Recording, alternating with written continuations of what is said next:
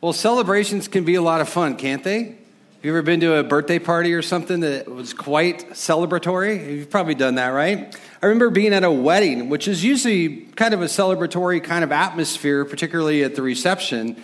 And I remember all of a sudden there's an eruption over kind of in this section over here at the reception. And that's because the LA Kings had won the Stanley Cup championship while this couple was at their reception enjoying their wedding day, which of course they were Kings fans. So the whole reception erupted in celebration at that moment. We were excited they had gotten married, but we were also really excited that the Kings had won the Stanley Cup. And I just remember being there and kind of how fun that was. If you're a sports fan in any shape or form or not, you probably have seen on the news when the Astros won their first World Series in franchise history this past fall and the celebration that ensued after that. Or of course, as a Dodger fan, is a little, we'll just leave it at that. But you probably saw also this past February when the Philadelphia Eagles won their first Super Bowl in franchise history and the celebration that ensued. And for those of you that are Cubs fans, Matt Chapin, we remember when they won their World Series championship, because you weren't around, none of us were the previous time, and the celebration that ensued following that. You know, when a professional sports team wins a championship, the city that it's from and nowadays goes just absolutely crazy. You've seen this, you know this. And usually what the city will do is they will hold a big parade. And they'll get the double-decker bus and all that and maybe flatbed trailers, and they'll go through the city and people will turn out just in droves to celebrate because it's a citywide celebration. I mean, hundreds of thousands of people will come together. Sometimes it's 1 million or a plus. People that have never seen each other, met eye to eye before, will come together and celebrate and cheer and clap and dance and then hug each other, even though they've never met each other before because they're so excited in celebrating a team's victory. Well, I want to submit to you that Palm Sunday was an atmosphere that is very much like we see in our society today when a sports team wins a championship. This atmosphere that greeted Jesus on the day he made his way into Jerusalem on a donkey. The people were in a frenzy. It was exciting. It was a celebration. I mean, the Bible tells us, as we see here, that people laid out their coats or their cloaks. It was incredible as this was happening. People grabbed palm branches and broke them off and threw them down. They were so excited in the celebration for this day. I mean, the crowd cried out, Hosanna, over and over and over again, because I believe, as I look at Scripture, I would say it's probably the greatest celebration Jerusalem had ever experienced was on this particular day. And why not? Word is getting out that Jesus has just performed one of the greatest miracles, for many as they would view him, of all his miracles, in raising a guy from the dead who had been in a tomb for 4 days. I mean, word's getting out. This is pretty exciting, and Jesus is becoming the talk of the town. Everybody is wanting to get to know him and be around him, and they're interested in him. He's quite popular. Social media, he would be trending for sure at this moment. Well, the Pharisees, who were the leaders of the church at that time, begrudgingly, but rightly said of Jesus in John 12, verse 19, the end of it, when they said this, look, the world has gone after him. The world has gone after him. It was a frenzy. And indeed, the world has gone after him. And I just look at it particularly in America today from a Barna survey of April of 2017 entitled Jesus, Man, Myth, or God. Just some quick observations they made. 93% of Americans believe Jesus Christ was the person who actually lived. 63% of Americans say they've made a commitment to Jesus that's still important in their lives today. 59% of Americans have no doubt that Jesus will return to earth someday. If we were to do more statistics and more research, not only in America, but around the world, I would submit to you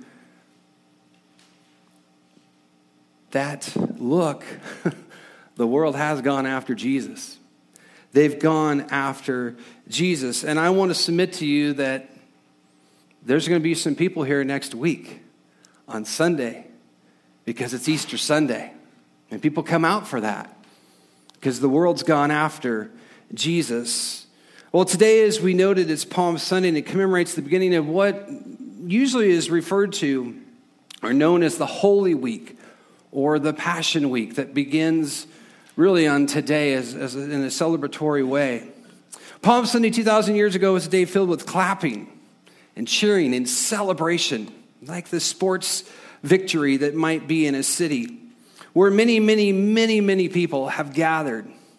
It's interesting, if you look at statistically the population, not that they did a census that you could go Google it and find it back in the first century, but what we've found is that Jerusalem had a population in time of Jesus' life and ministry was about 600,000 residents.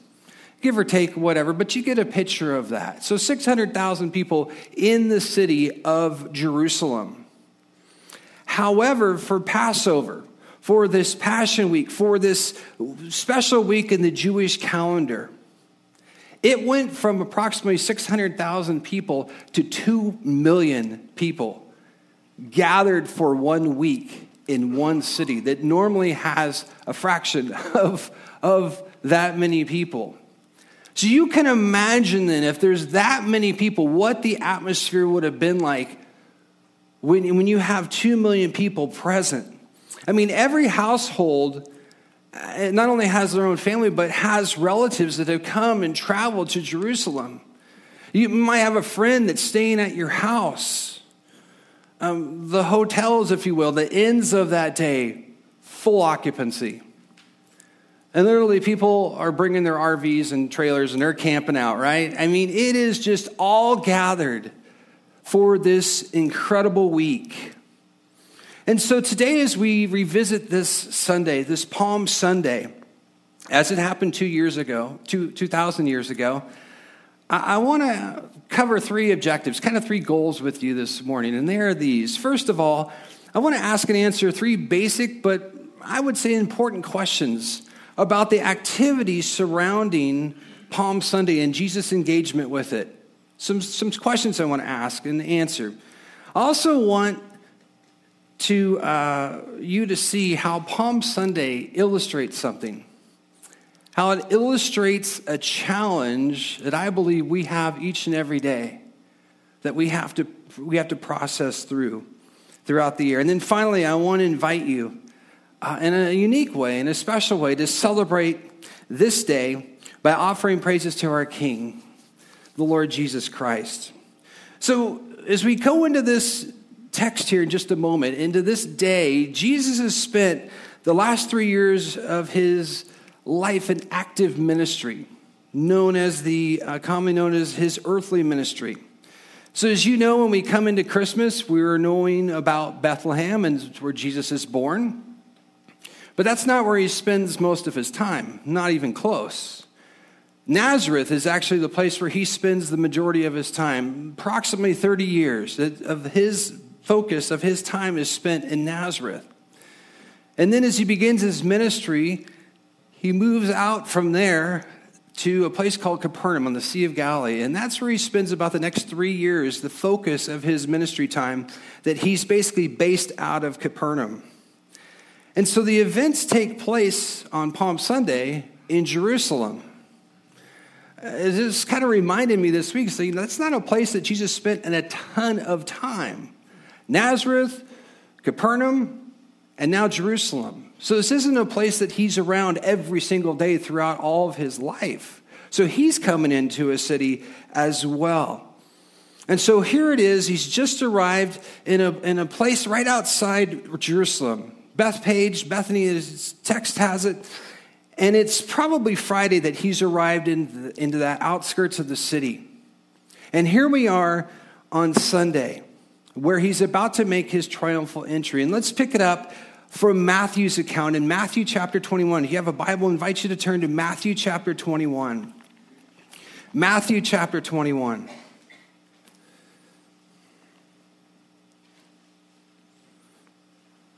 Matthew 21. We're looking at verses 1 through 11, which Matthew records from his perspective this event of the triumphal entry.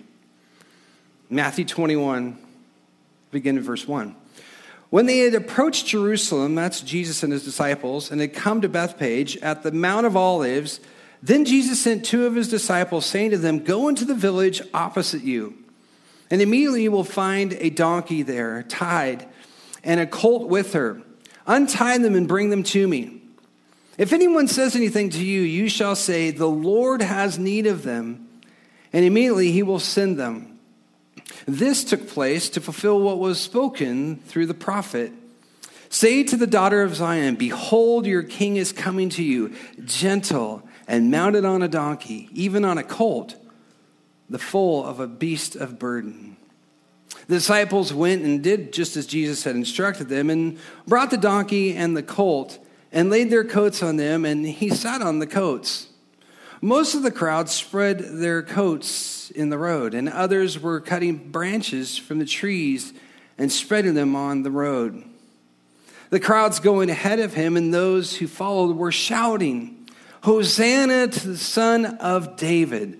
Blessed is he who comes in the name of the Lord. Hosanna in the highest." And when he entered Jerusalem, all the city was stirred, saying, "Who is this?" And the crowds were saying, "This is the prophet Jesus from Nazareth in Galilee." God, we thank you for your word. And God, I just pray that you would illuminate insight today for us in our own lives. God, as we look at these questions, we just want to ask, understand the significance of what was going on here. God, help us to understand that. God, help us to realize how this day, Palm Sunday, illustrates a challenge that all of us face and must wrestle with each and every day. And yet, God, you tell us in your word that we're to come and celebrate and praise. And I thank you for the worship team that leads us in worship each and every week and allows us to do that. God, guide us now as we go and we discuss and we look at your word in this way. In Jesus' name, amen.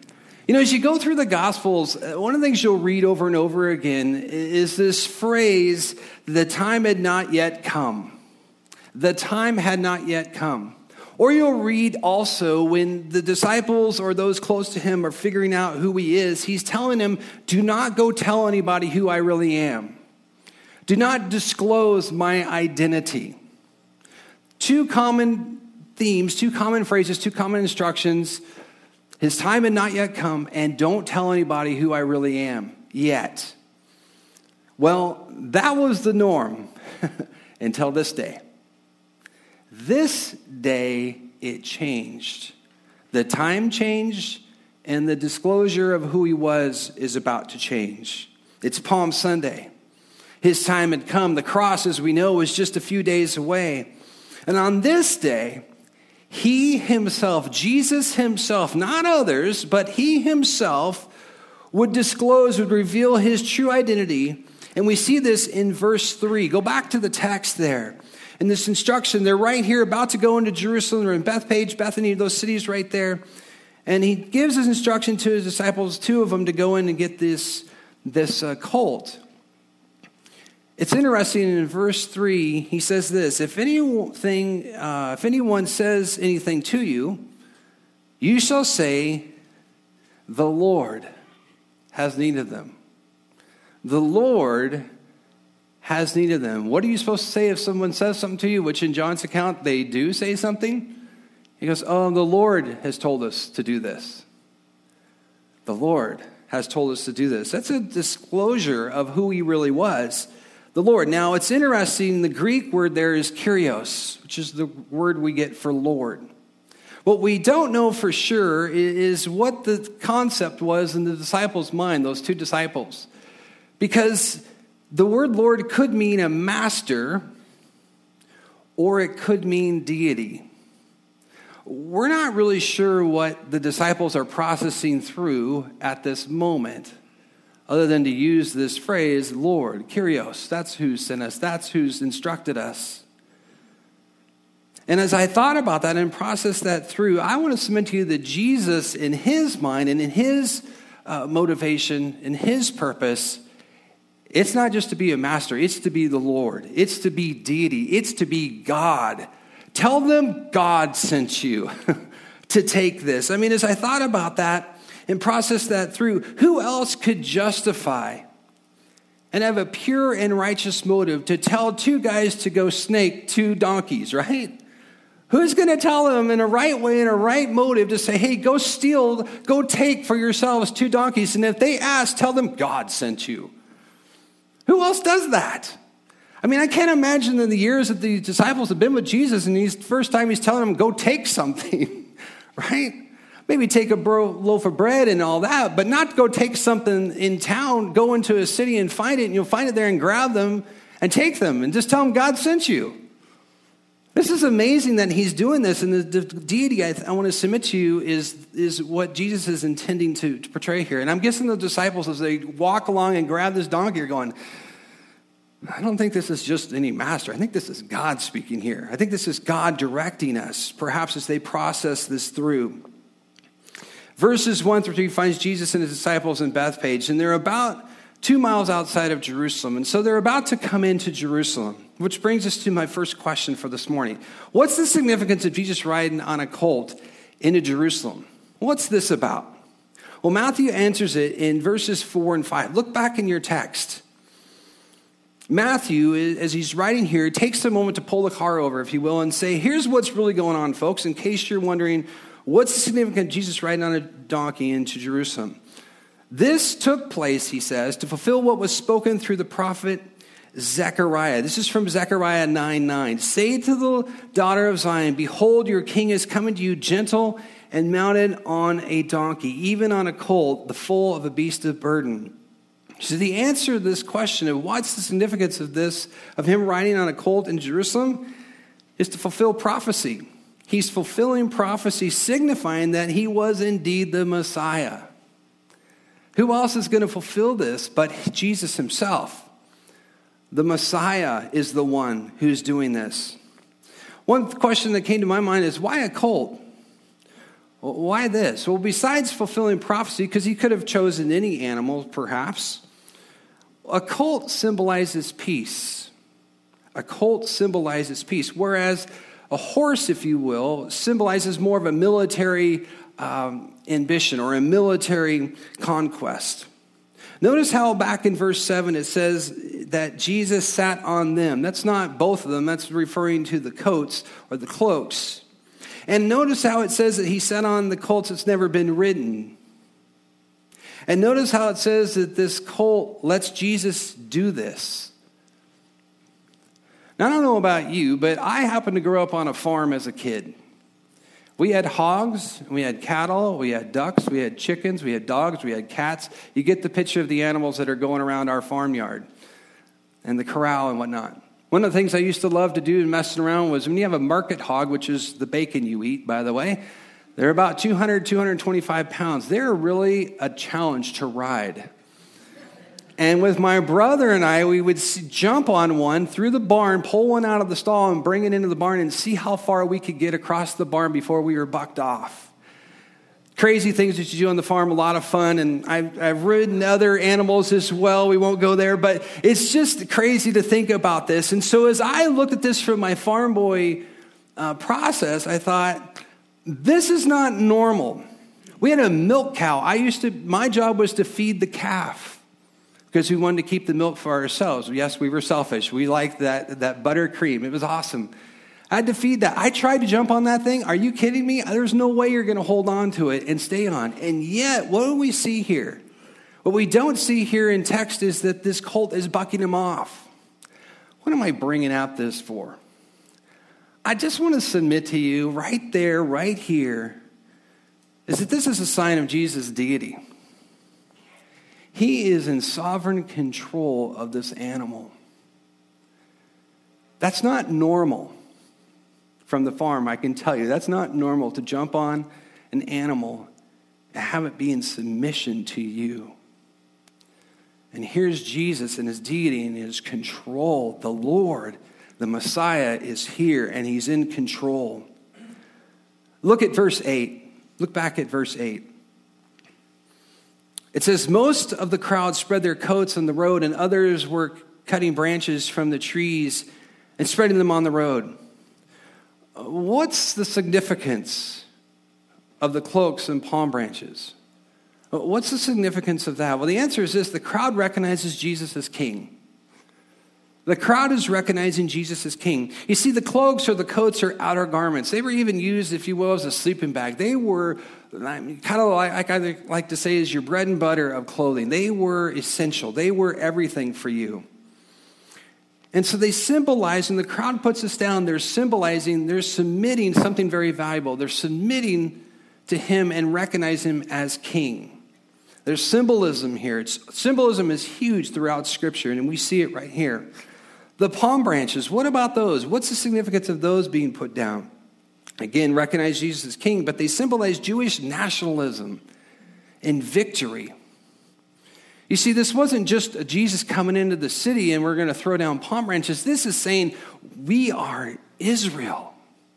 We are here. This is our king who's come in. We celebrate this as a country, as a nation. 2 million people that have gathered into this city. This is exciting. And they symbolize as well is righteousness. So that's the answer to our second question. Let's move on to verse 9.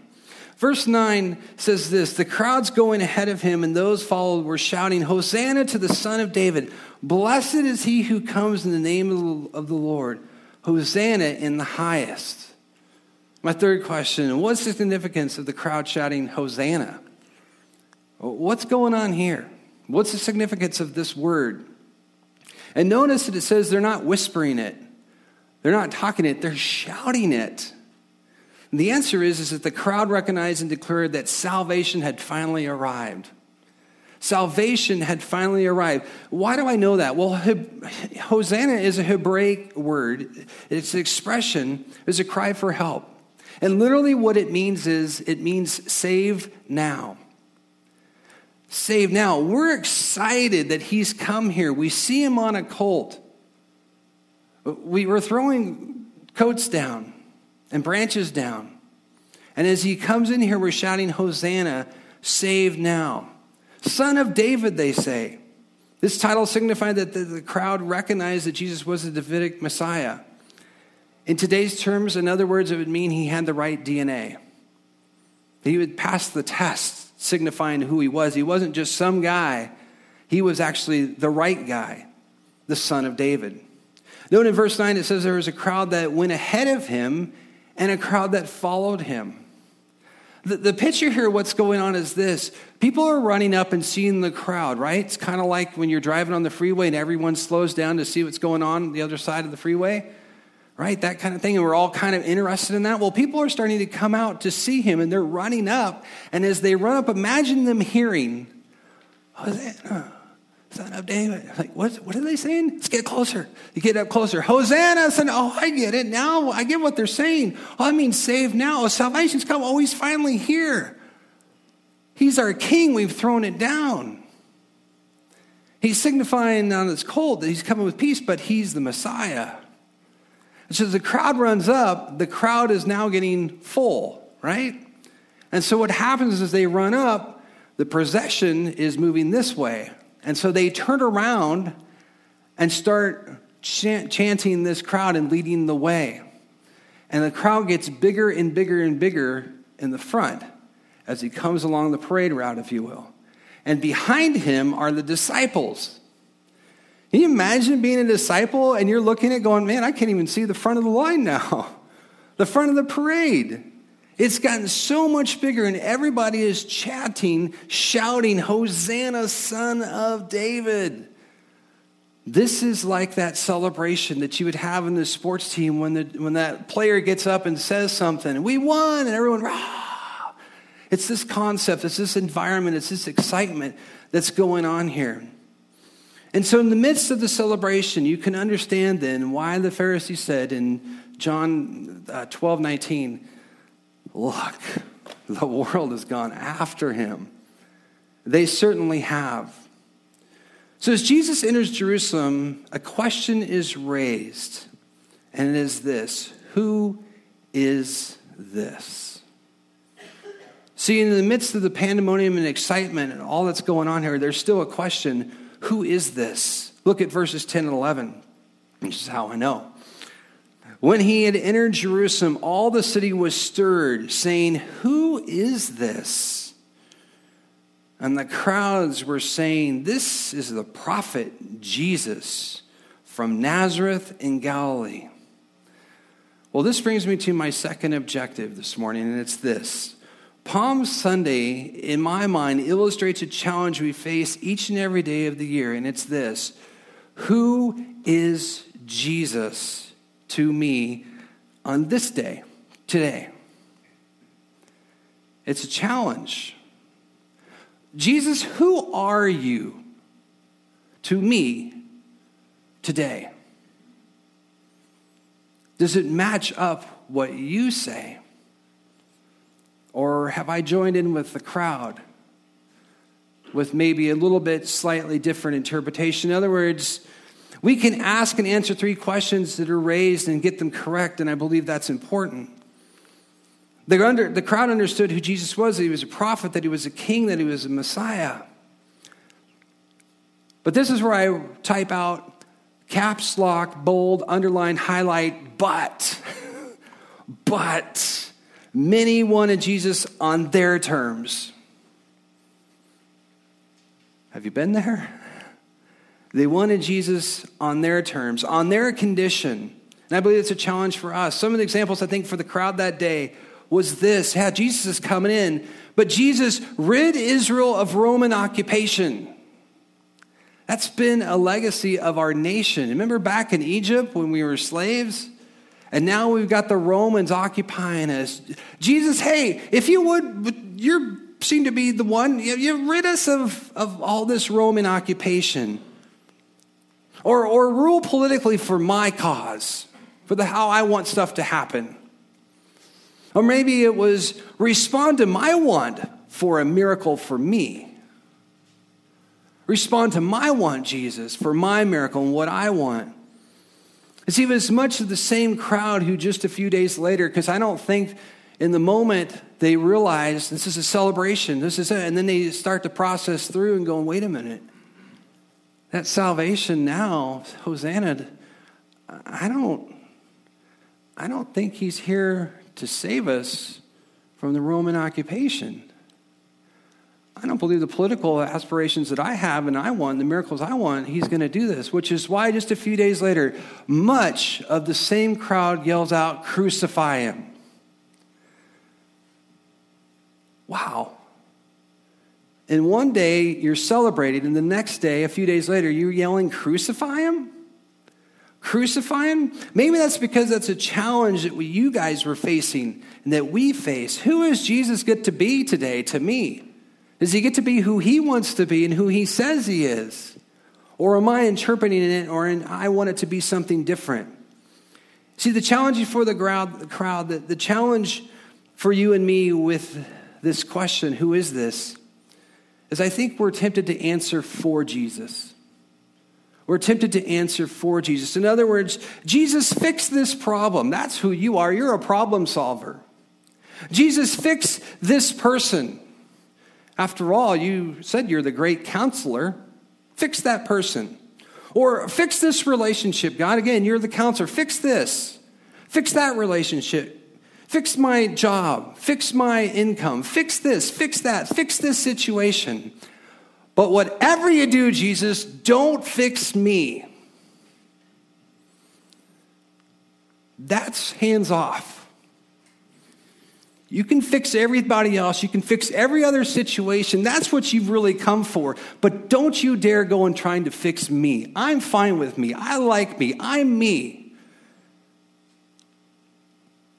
Have you been there with that challenge? That's what Palm Sunday does to me. Because I can get celebration. I can get in here and worship. But then I get out in the real world and I'm going, man, Jesus, I want you to do this. I want you to be that way. Friends, the Bible identifies a specific mission that Jesus had riding into Jerusalem, and it was to fix people's sin condition. It's to deal with sin. Oh yeah, I don't want you to talk about me, Jesus. I know.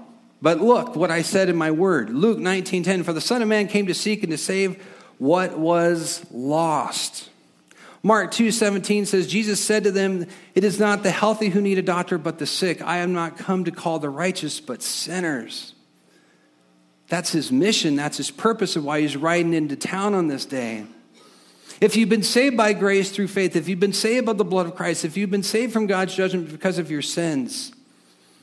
In other words, if you're here today as a born-again Christian, your challenge, my challenge is this: to let Jesus be Jesus. To let Jesus be Jesus. The Bible says if you've surrendered your life to Jesus as Savior and Lord, and then Jesus is sanctifying you daily, this means that at times the refinery that he's going to work is going to feel like fire. It's going to be hot. It's going to start to melt things away and get into certain things in your life that you're like, Jesus, I don't like the heat. I don't like what you're doing so much. It's also going to mean that he's going to use the trials in your life to make you more like him, to refine you, to sanctify you, to set you apart from the world. He's going to use tribulations. And in the time and in the midst of that, we're going, no. Don't try and fix me. Don't try and do that. Fix these other things around me. Because that's your God. You can do that. So, who is this? If you ask that question personally of Jesus today, your non-conditional answer should be Jesus. Jesus, you're King of Kings and you're King of my life. Jesus, you're Lord. You're Lord of my life. Jesus, you are who you say you are in your word. And I affirm that. Jesus, I say to you, your will be done, not mine, in my life. That's a challenge. Oh man, that's a challenge for me.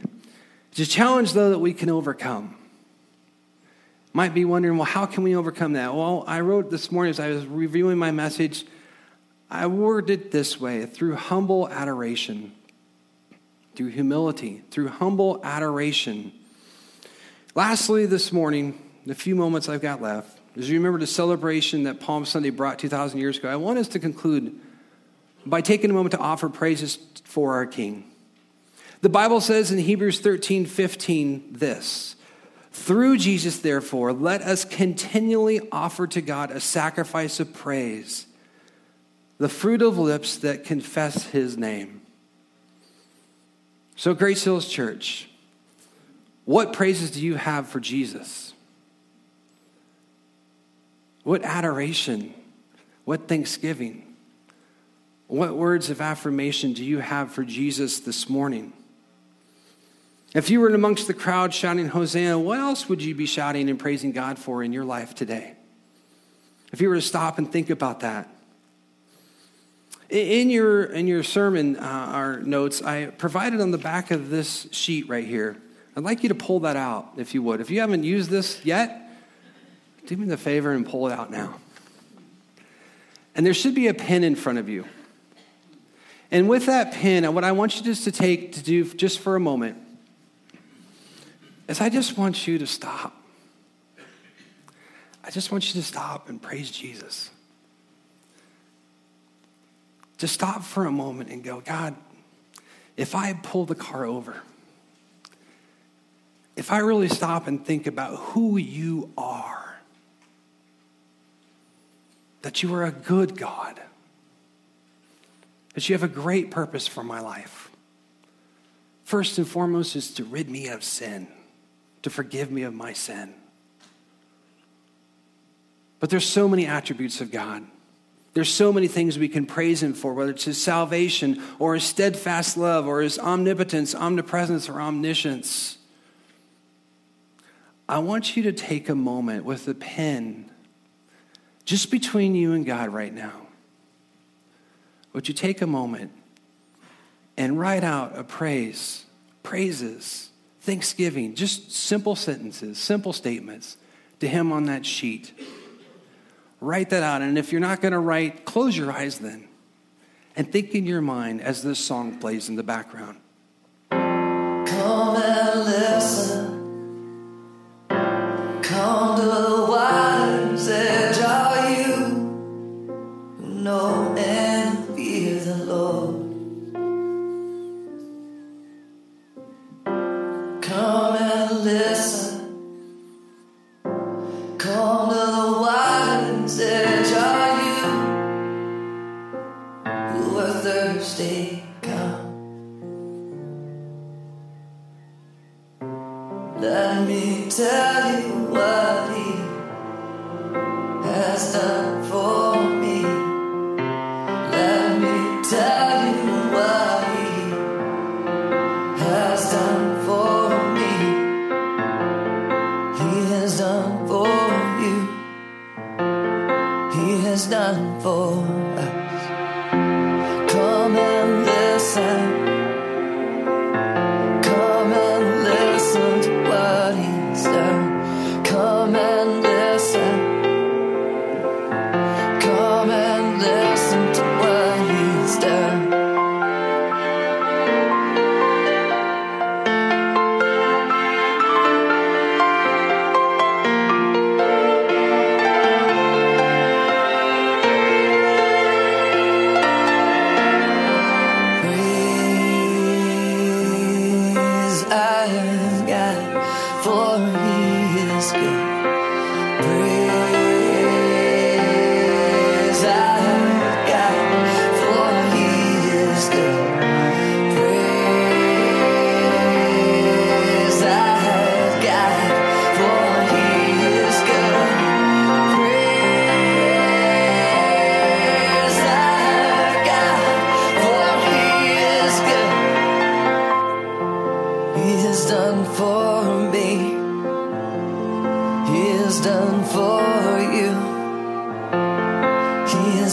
For us.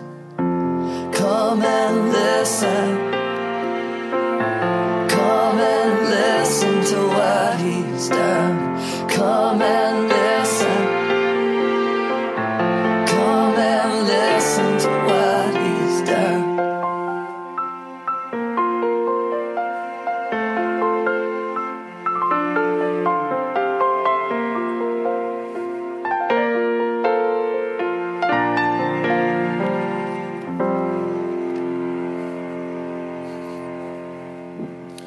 Here's how I want to wrap up.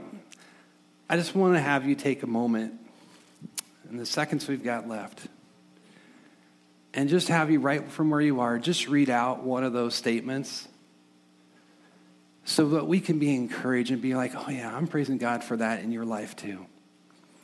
So if you have one, I don't have any order, this side, that side, front, back, wherever, just if you have a praise, just shout that out. If you wrote something down, just share it. Do you have something? Anybody? Yeah. Forgiver. Praise God for the Mm-hmm. What else? For your mercy and grace through every day to us. Oh, yes. What else? Salvation, freedom, and living in this country. Good. Praise Him for our children. I wrote that down as my last thing. Yes. Yes. Good. Someone else. Family, friends, and children. Yes. Yes. For how someone like the Creator of the universe would actually take time for me to show me something to uplift me in the day, like a little bird or a beautiful flower. Yeah. It's like He's the Creator of the universe, and He would take time for me. Yeah. Awesome. The intimacy that God gives us. See, when we stop and we think for a moment the praises that we could give up to Jesus, they're a lot. The challenge we have is to get to those. In the midst of the things that we want Jesus to fix or to do rather than us. He's King. He's Messiah.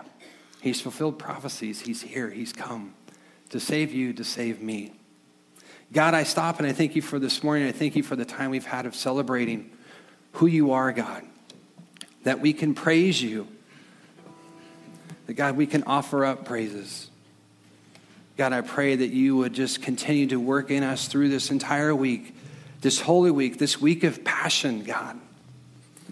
Would you stir in us a heart of thanksgiving, a heart of praise, in our words, in our devotion.